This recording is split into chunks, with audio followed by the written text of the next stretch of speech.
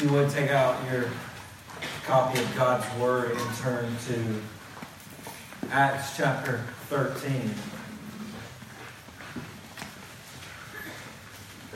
We continue our sermon series through the book of Acts.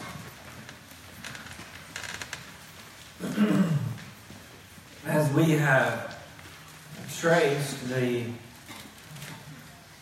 beginning of the church as witness from Jerusalem to the ends of the earth, we find ourselves today in Acts chapter 13, focused on this church in Antioch, which began in chapter 11. And God puts this church before us as a model of what a missional church looks like, what a church committed to the mission of Christ looks like. And so we're going to consider that today in light of our mission. We're only going to look at the first three verses, actually 3.5 verses of Acts 13 this morning. So if you would stand in reverence to the reading of God's perfect word. And we do this as a witness. We declare to ourselves when we stand in reverence to the reading of God's perfect word that this is Christ's word to us. A witness, a sign to ourselves that this is vital to our existence. A sign to the world around us that this is where we get our wisdom, that it is God's word that guides us. A sign to the forces of darkness that Jesus is King. In these moments, we are declaring those things as we hear from Christ in His Word. Now there were in the church at Antioch prophets and teachers. Barnabas, Simeon, who is called Niger, Lucius of Cyrene, Manaen, a lifelong friend of Herod the Tetrarch, and Saul. And while they were worshiping the Lord and fasting, the Holy Spirit said, "Set apart for me Barnabas and Saul for the work which I have called them." And then, after fasting and praying, they laid their hands on them and sent them off. And then verse 4, so being sent out by the Holy Spirit. Oh God, we pray that you would take these words and this image, this visual of a church that is on mission, of a church that is longing for the return of Christ, of a church that is looking for your will in the world. God, you would take this image before us today and you would shape us as a church. God, we don't want to be a church that's clinging on to the blessings that you give us. God, we want to be a church that's letting them go for the sake of the nations. We want to pray today, God, bless us so that we might bless the nations. And God, we beg and we plead that you would answer that prayer. It's in Jesus' name that we pray. Amen. You may be seated.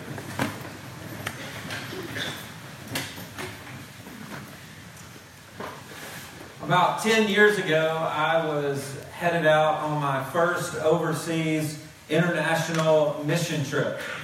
And it was to the city of Brasilia, Brazil. And I was fired up about that. I had grown up 19, 20 years in the same small rural town in Tennessee. I didn't know that there was much else outside of Lewisburg, Tennessee. And then I moved to Birmingham and I was there serving a church. And they were involved in a mission endeavor where they were sending out pastors to Brazil to preach all across Brazil for different churches there. And I was going to be a part of that for a week of revivals. I was going to be sent to a church in the city of Brasilia, Brazil. And I was going to preach a revival there that week for that church, along with, I think it was 100 other American pastors from Birmingham. And each night after the service in this church, that was a rather large church in the city where I was preaching, the pastor would take me to the back of the church and I would greet people as they left the church. And I would shake their hands and they would move on and they would leave and they would go home. But I noticed as the week went on, as I greeted everyone in the back of the church, the teenagers, the young adults of the church, began to congregate to watch me greet everyone.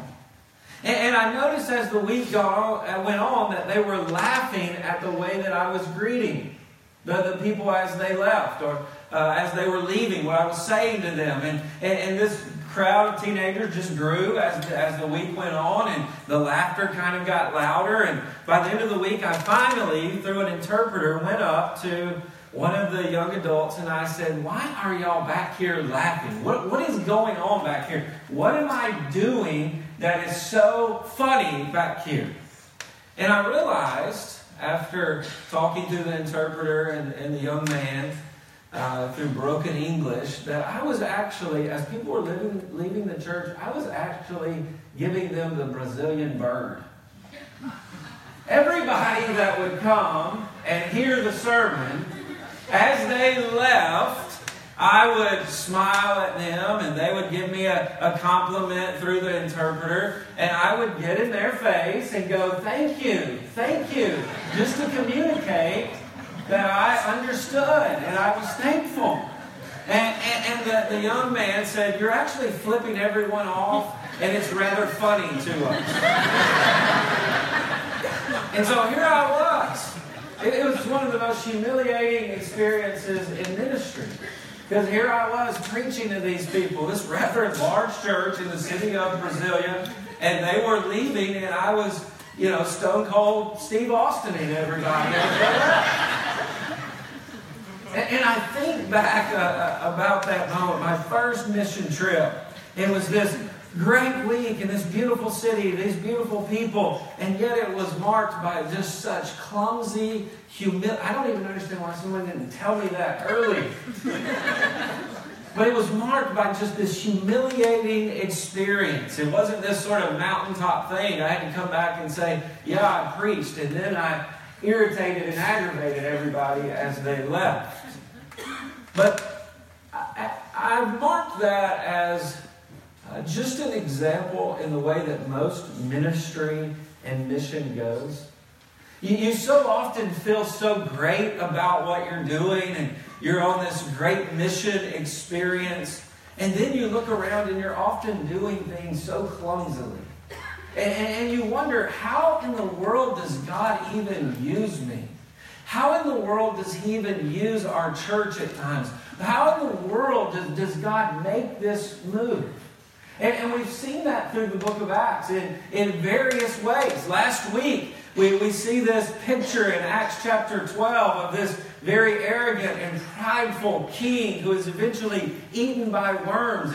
And God tells us in Acts chapter 12, if you think it's about your kingdom, your glory, you oppose God, and your kingdom will be left in the dirt. And throughout that chapter, we even saw the church who clumsily can't get things together. They are praying for Peter to be released. Peter stands at the door, and they turn and they say, it can't be Peter. And they are so clumsy, they are so ignorant to what God is doing all around them. And as we read the book of Acts, we see that over and over. How can God use this? There are people being persecuted, imprisoned, and killed. And it's like the church just sort of clumsily keeps tripping along. How does this even work? Well, if we go back to Acts chapter 1, we understand how it works. When Jesus said, you will be my witnesses when my Spirit falls upon you. The witness is not dependent upon you. The witness is dependent upon my Spirit. My Spirit will take you from Jerusalem to Judea, to Samaria, to the ends of the earth. And we have seen that work out all through the book of Acts. Even when we look and we say, how is it even possible? How does that even work? The Spirit is getting it done. And we get to Acts chapter 13 and we see this church in Antioch has been formed actually through persecution. Stephen was stoned, this deacon who had great faith, full of the Spirit, and he stands up and he proclaims Jesus as Lord, and he is killed and he is stoned. And many Christians from that point on began to leave Jerusalem. They began to flee the city. And we saw in Acts chapter 6 that was God's design. God scattered them out like seed to proclaim the gospel all around the world so that the gospel would grow. And one of the places that it is found growing is in the city of Antioch. This would have been a very Greek city. And the persecuted Christians who arrived there, they just kept preaching the gospel. And this vibrant, diverse, mission-minded church begins to form in the city of Antioch. They are even known for their discipleship. This is the first place, Antioch, where the term Christian is mentioned. Now, it was probably a derogatory term toward the church. You think you're little Christ, and they were probably made fun of. But this is where that term comes from. They were known for their discipleship. And one of the things the church in Antioch did is they were so healthy, they were so mission-minded, that they turned around and they heard of a coming famine back in Judea. And this Greek church sends back money through Paul and Barnabas back to Judea. That's how mission-minded they are. That's how committed to the gospel they are. They're going to serve their brothers back in Jerusalem, in Judea, and they take up an offering and they send it back. And up until Acts chapter 13, we see this sort of clumsy church that is stumbling. It's almost as if the Spirit is pushing and pulling this church to the ends of the earth. And then we see the church at Antioch. And there's a church that's not being pushed or pulled. It's a church that's following. It's a church that's standing up and walking to the ends of the earth. And we see that in our text today as they are committed to sending. They are committed to getting the gospel to the ends of the earth, even if it means for them sacrificing their best. Notice verse 1. Now, there were in the church of Antioch prophets and teachers, and this would have been leaders in the church who have been gifted in specific ways to reveal the word of the Lord to the church. Here we see the Spirit still has a very hands-on approach to revealing to the church what God would have them do, who God would have them be, what they should believe. And so there are prophets and there are leaders in there, and they are revealing the Word of God, and they're also teaching the Word of God, teaching the Old Testament Scriptures, how Jesus fulfilled them. And one of those teachers is Barnabas. We read earlier in Acts chapter 2, Barnabas was a Levite. He was a very wealthy man from the island of Cyprus. He is the man who sold his property to give to the church. That's who this man is, a very generous, sacrificial man. And Barnabas at this time was probably serving as the senior pastor at the church in Antioch. He's called the son of encouragement. Barnabas was the one who mediated between the leaders in Jerusalem and Saul. When Saul became a Christian, none of the believers, none of the leaders in the church in Jerusalem believed it. And Barnabas, the son of encouragement, stepped in and said, no, it's true. He's believed the gospel. Barnabas was one of those leaders that was sent to the first Gentile movement of Christians to say, yes, it's true. The Gentiles are believing the gospel. And here, Barnabas, this leader, is leading the church in Antioch. Probably, as I said, the senior pastor there. And then we have Simeon. We don't know much about him. He is a black man who some believe that he is even the one who carried the cross of Christ as Jesus was being crucified and couldn't go any further. This is the man that picked it up. We don't know that for sure. We have Lucius. He's from North Africa. We have this man named Manaen, which he's described here as a friend of Herod the Tetrarch. And actually the word there, it refers to being adopted. He was so close to this family of Herod the Tetrarch that he was brought in and he was raised around royalty. That's who this man is. And then we have Saul. And we all know who Saul is. He is the one who was intent on killing Christians. And he sees this vision of Christ. And he is commissioned to take the gospel to the Gentiles. Saul, who has been converted from Judaism. And here Saul is probably at this point, what we know about the Apostle Paul at this point is he's probably the lead teacher there. He's probably the one opening up the Old Testament scriptures and explaining to the Greeks, explaining to the Gentiles, explaining to the converted Jews what it means to believe in Jesus as the Messiah. But one of the things in verse 1 that we see here, one of the signs of the Spirit that we see here is the Spirit cannot be present without diversity. Notice how all of those leaders are described. This is a diverse bunch of leaders. And a church full of the Spirit will become diverse in ethnicity, in social standing, in economic standing. The church that is full of the Spirit, what we're seeing in the book of Acts, will by nature become a diverse church. You see, that is the goal of the Spirit. To raise up many peoples around one word. One community of faith around this one word of the kingdom. And here we have a Levite. We have Greeks. We have blacks. We have religious. And we have pagans. And this isn't a prayer list. This is your pastoral staff in Antioch. This is a diverse bunch of pastors. And we see here that the missional church makes the mission tangible by their own inherent diversity. That you make your mission tangible when you look around the church and you see diversity. We're going to the ends of the earth. We're going to reach all kinds of cultures, all kinds of people. Look around. We're as diverse as possible, and it gives our mission credibility. You see, one of the hypocrisies in the church in America is our willingness to spend thousands and thousands and thousands of dollars to go far, far away, to take selfies with orphans, to take videos of unreached people. But if those same people of that same skin color, of that same economic status walked in the doors of our church, we would freak out. You say, what are they doing here? How'd they hear about us?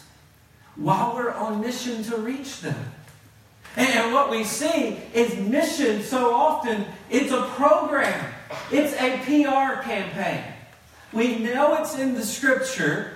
And so we have a PR campaign that we're on mission, but it's not really our heart.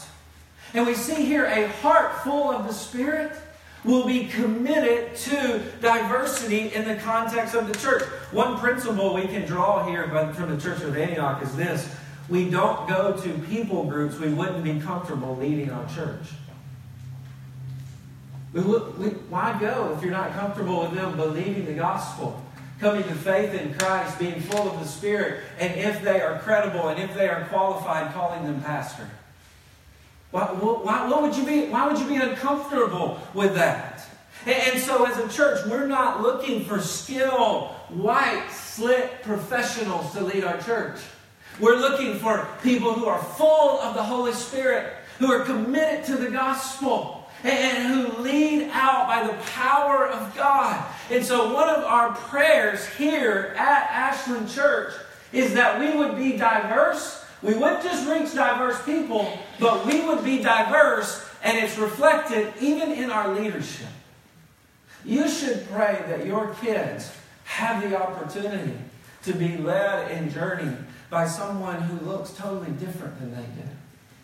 So, someone of another race, someone of another economic set. You should long for your children to experience Bible fellowship group in another part of the town that you don't live in, that you probably wouldn't go to very often. You should be looking for that in their life. You should be praying that your students in Veritas are mentored by people who are not like them and not like you. You should long for this church to be led in diversity by diverse leaders. Notice they continue here. While they were worshiping. Now the word for worship here is just a generic term that means to serve the Lord. They are serving. They are ministering the gospel. And notice this service is enhanced by the word fasting. Now, fasting means to go without something, primarily food, to say that you are longing for something better. when you fast. And by the way, Jesus didn't say if you fast. He said when you fast. When you fast, you are declaring, I have a hunger for God beyond any hunger that I could possibly have. You are demonstrating to yourself what Jesus promised, man shall not live on bread alone, but every word that comes from the mouth of God. And here this church, so intent on being close to the heart of Christ, they are fasting. And one of the ways Jesus explained fasting is he connected it to his return. He said fasting is a demonstration that you long for me more than anything else, but it's that you long for my return. And he would tell his disciples, you don't go to weddings and fast. If you're at a wedding and you say, oh, I can't do that, I'm fasting, people would say, why did you come? Because we're going to have cake, we're going to have food, and why did you come? You don't fast at Thanksgiving. Granny would say, why did you come? Why are you here? We are here to celebrate, and one of the ways that we celebrate is we eat. But when someone dies, what happens? We lose our appetite. When we are missing something, we lose our appetite. And what Jesus says is you display your longing for me to come by fasting. By saying, I've lost my appetite for the things of this world.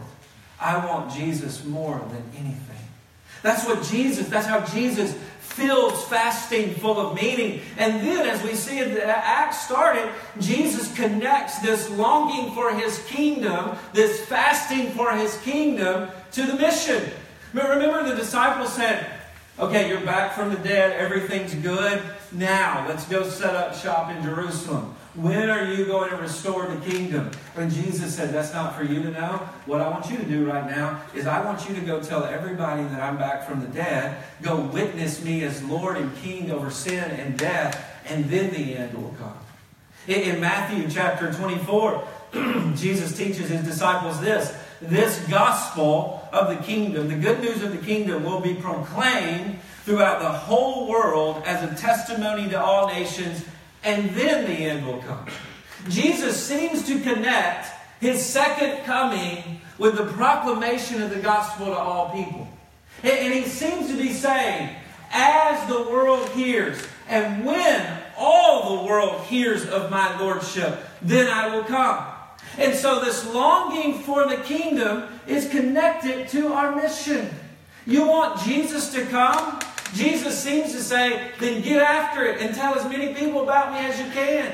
Then get after it and be strategic in going to all peoples for the sake of the gospel. But missions is drudgery for some of us. Talking about going to the nations, talking about sacrificing and praying for the sake of the gospel among all people, it's drudgery for some of us because we don't long for Jesus to come. We like our life the way it is. We just wish it was just a little bit better. And that's how we live every day. I really like it here. Just a little bit easier. And our mission every day is to make this world easier. Our mission every day is to make this world better. And so when someone says, let's go proclaim the gospel to the ends of the earth, let's go get this task that Jesus gave us that's connected to him coming again, let's go get after it. We go, whoa. I don't know if I want him to come. And everything you're talking about contradicts my mission for me. And missions is drudgery because you're not saying, this world isn't my home. Come, Lord Jesus, come quickly. Let's get to the ends of the earth. Let's tell all peoples this gospel of the kingdom, and then the end will come. Let's get after it. You're not longing for Jesus to come, so you're not getting after it for the sake of the gospel. You're not on mission. Missions is drudgery for you. It jeopardizes your comfort and safety because you're not longing for the kingdom to come. You know what the solution to this is? Notice the text. While they were worshiping and fasting. Some of us need to worship more. and we will be more engaged with Jesus' mission around the world. When you delight in Jesus, and you are so committed to say, Jesus, you are worthy. That's what worship is. Declaring the worth of Christ. You are more valuable than anything else. When you reflect on that and you taste and you see the Lord is good in worship, then you begin to long for everybody to taste and see. To the ends of the earth. And you are willing to go anywhere to tell anyone about Jesus so this mission is accomplished, because your mission isn't me and making my life better and easier. No, your mission is the gathered church around the throne of Jesus. People from every tribe, every tongue, every nation, worshiping Him forever. And when you worship Him here, you long for that to happen. And the deepest longing of your heart is that Jesus would come and you would gather with your brothers and sisters from around the world and you would declare His worth forever and ever, and you would serve Him forever and ever. Some of us need to fast so we're better missionaries. We need to prove to ourselves that the kingdom of Christ is better than even food, so that we long for it. So that we're ready to do whatever to accomplish this mission. Notice, as they are worshiping, as they are fasting, the Holy Spirit said. Notice, the Spirit says here, again, the Spirit is still very hands-on in telling the church what to do. The Scripture is yet to be complete and handed off to the church. And so the Spirit speaks in this audible voice and tells them exactly what to do. Set apart. The word set apart here, that's not what it means. Set apart means to be sanctified. It means to be holy.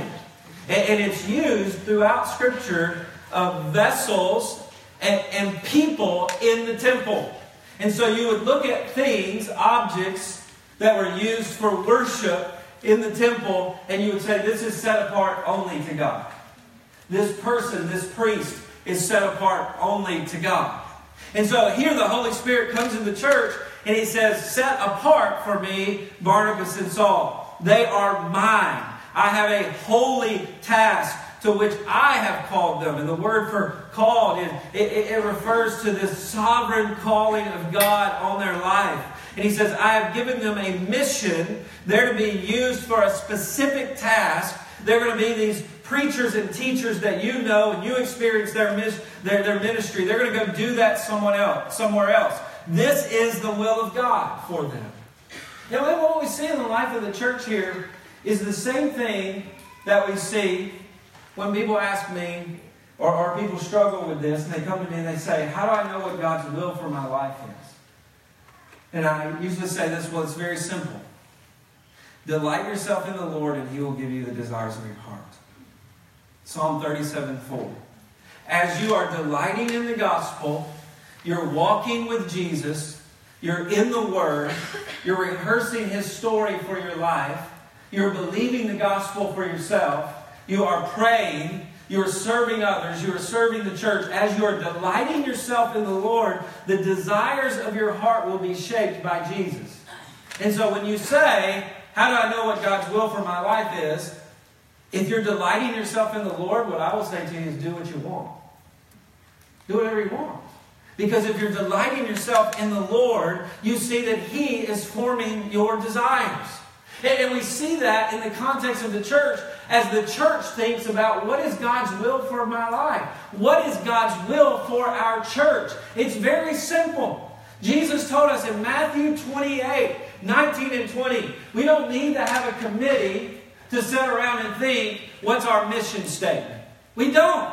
Jesus told us our mission statement. In the Great Commission, when He said, go therefore and make disciples of all nations, baptizing them in the name of the Father and of the Son and the Holy Spirit, teaching them to observe all that I have commanded you. And get this, the last part of the Great Commission is this.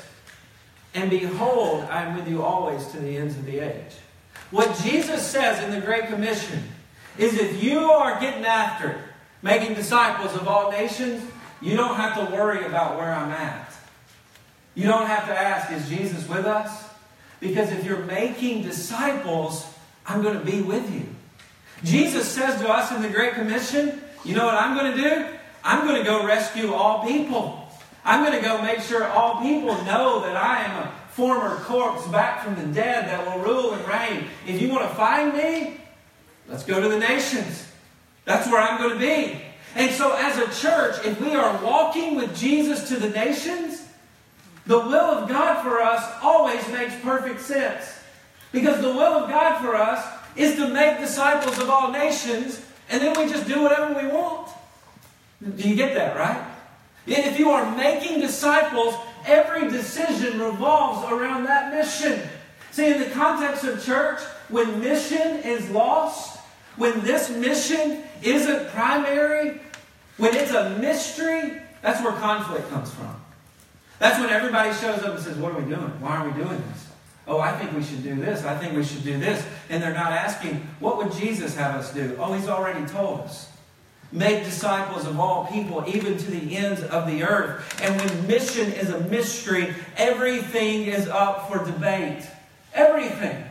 When you're not centering your church around the Great Commission, everybody comes into every discussion ready to debate their own agenda. No, I think we should do this. I think we should do that. I think this. I think that. But when the mission is central, everybody is saying, it's not what are we going to do, it's how are we going to do it. And we can even disagree about how we're going to do it. But when the mission is the same, we don't walk away from one another because we're still on the same mission. And so we make disciples of all nations, and then we do what we want. Because we're making decisions in light of what Jesus wants. But here's the key to this. A lot of you are saying, yeah, amen, that makes sense. But here's the key. You cannot have a competing mission for your own life that differs from your church. See, that happens a lot in churches. We would tip our hat to this mission. But if you're not fleshing out God's desire for your life, you shall be witnesses. Your identity is wrapped up in declaring the truth of Jesus from Jerusalem to the ends of the earth, then you have no idea what your church should be doing. Because on a daily basis, you're not doing it yourself. And this happens a lot in the context of churches, where when folks give to the church for something other than the mission, they're frustrated when the church uses their money for the mission. Because that's not why they were giving. When people come to me and they're frustrated, why are we using the money this way? Why are we doing this? I ask these questions, and I say, first of all, don't tell me your answer, but I'm going to ask you these questions, and you answer them inside your brain. How much are you giving? I don't know what anybody here gives and never will.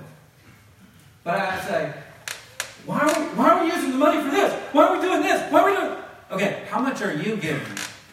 Answer it in your head. Now, why did you give that money? Why did you give that money? And it says everything about what you want your church to be.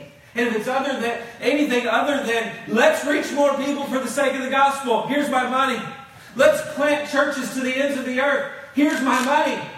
Then you're going to answer all these questions in all kinds of ways, and you're going to be frustrated when we as a church say, let's go to the ends of the earth. So if your mission for your life is different from your church's, you have no business talking about what the will of the church is. You have no business if you're not fleshing this out as an individual on a daily basis. No, we'll come in and we'll say, why are we doing this? Why aren't we doing what I want?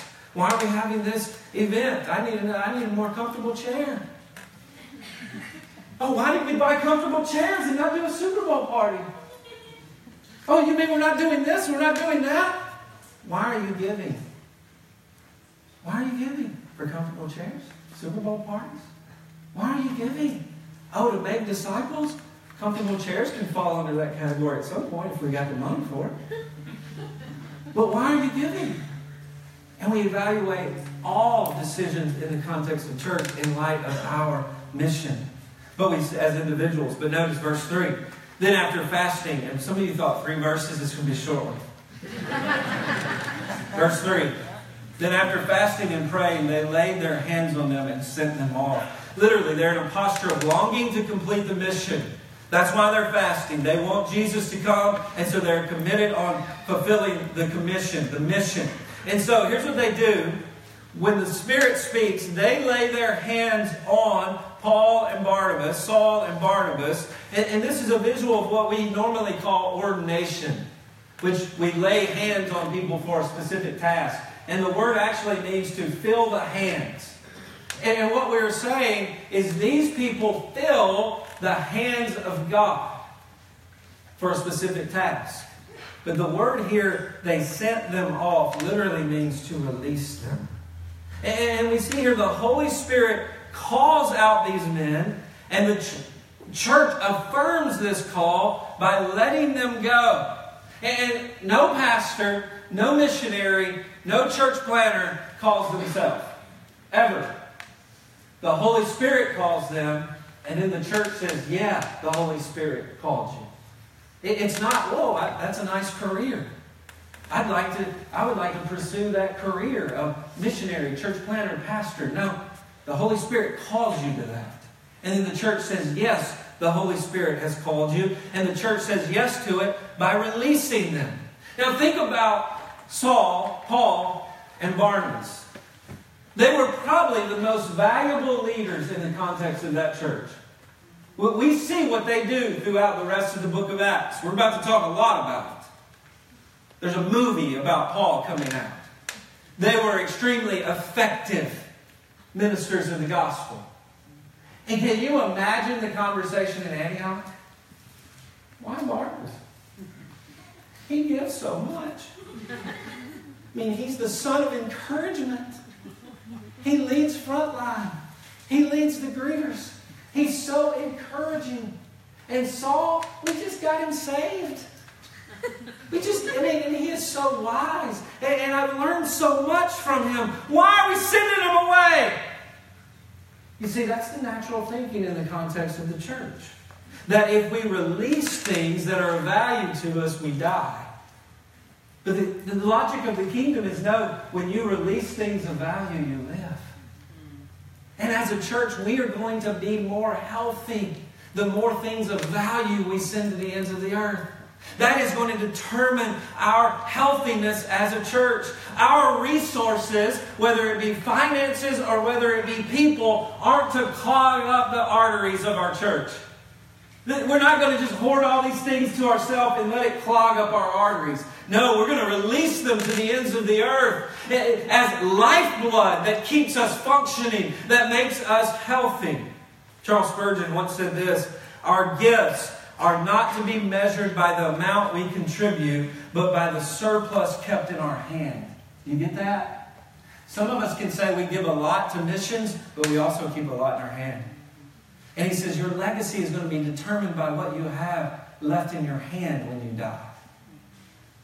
He also said this, it is bad to see our money become a runaway servant and leave us, but it would be worse to have it stop with us and become our master. You get that? We pray. You should unashamedly pray this prayer. God bless me. Give me more money. Might not say it like that. Give me a better job. Give me that promotion. God, give me the grace to work hard, to lead others so that I can have more money. Bless me. But Psalm 67 says this, so I can bless the nations. Some of you are not being blessed by God in those ways because you're saying, bless me so I can hold on to it just a little bit longer. Bless me so I can be more comfortable. Bless me so that I can be secure. Bless me, bless me, bless me so it can be about me instead of being a channel to the nations. Maybe God would bless you. I don't know. Maybe He would bless you financially if you said, it's all coming. Just give it to me. Let me have the joy of sending it on. Give it to me, God. I want more blessing. And not just finances. All we have to be sent to bless the nations. You know what? One of the number one problems that college students and young families going to the mission field is? Grandparents.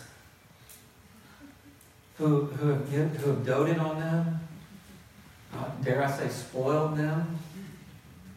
And then when they say, I'm going to Indonesia, they say, oh, no, you're not. That's not why I sent you to college. The number one problem with college students not going to the mission field, the number one problem with young adults when they say we're going to the mission field is grandparents. Because they say FaceTime is not enough. And it's because we have invested in our kids to be little props to make us happy. And we don't see them as arrows to shoot to the end of the earth. Oh, God gave you to me as an arrow. I'm going to get you to the end of the earth for the sake of the gospel. I'm going to teach you, even if you're not living in another people group, how to make money and strategize to send your money to the ends of the earth. And maybe God takes you to another part of the country so that you can plant your life for the sake of the gospel. We've seen that happen here, by the way. Well, one of the sort of tipping points in the life of our church where we said, can we do this? Is when we said we want to plant churches in New Orleans. And we had Josh and Stephanie Gurnell said, I want to go. And we said, whoa. No, not yet. I want to go. We had the Rita Pels. Ryan's not a pastor. Ryan's not a missionary. You know what he said? He said, if we're going to be a part of church planting in New Orleans, we just got married. We don't have anything else here in Kentucky. We're going to move to New Orleans. And they just had a baby there 2 weeks ago. And grandparents had to pack up and go to New Orleans. And I'm sure they were mad at me for that. But that's the culture we want around here. That's what we want. We want to celebrate when we are able to let go of our kids, when we're able to let go of our money, when we put our hands on things long enough just to say, you're God's. You're God's, and He's given you over to go witness the gospel, even if I only see you on Skype once a month. You are God's. We have eternity to spend together. We have zillions of years to fellowship. You can spend the rest of your life somewhere else. That's the culture we want. And if you don't want that culture, go somewhere else. Go somewhere else. If you don't want that, fire me. I'll find a job. Been doing this 20 years. I will. But that's who we're going to be. And when you mouth about sending stuff out of here, well, you're going to hear from us. Because why? The will of God is perfectly clear for us. Make disciples to the ends of the earth. Now, we do need bathrooms. And we need more space. And you know why? Because we want to fit more missionaries in here. That's right. And we want more missionaries to be able to go to the bathroom. Even though they're going to spend the rest of their life in a hut. That's what we want. But the best missionaries, I keep saying I'm going to preach shorter sermons. It's not happening. The best missionaries, the best churches in sending are churches that understand they are sent. We leave here today and we're all missionaries. We are a sent church that's sending. And we view what we have before us here in Richmond, Kentucky as God's unique opportunity for us. We're not just here and this is just some abstract place that doesn't mean anything. No, God placed Ashland Church in Richmond, Kentucky with unique gifts and unique opportunities to reach this city. So if you say missions is for someone else, you don't understand why we're here. God gave us, this church, unique opportunities. By the way, I'm on my soapbox. Quit worrying about what other churches are doing. Quit worrying about it. Don't bring it up to me anymore. Quit worrying about it. And you always bring it up in good ways. Oh, we're so great, and they do this. Can you believe they do? So let's just stop worrying about it. They're not us. We have a specific mission, and it's not theirs. And we pray they can reach more people in Richmond.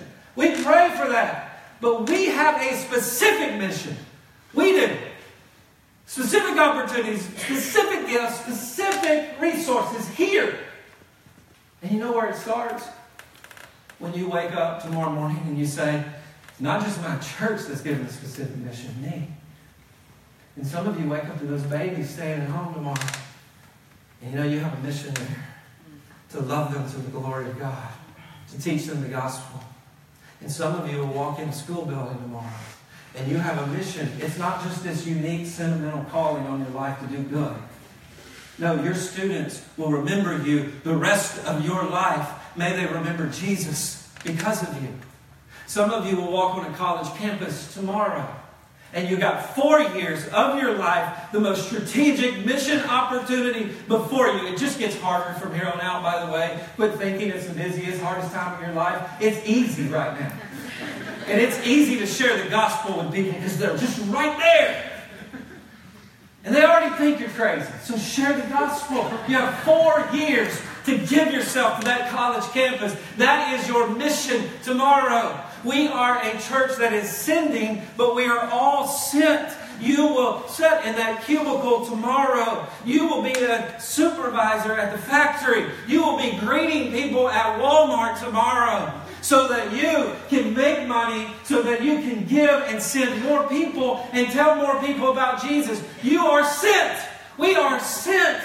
We are a church that is sending, but we are sent. And Jesus said, "Peace be with you.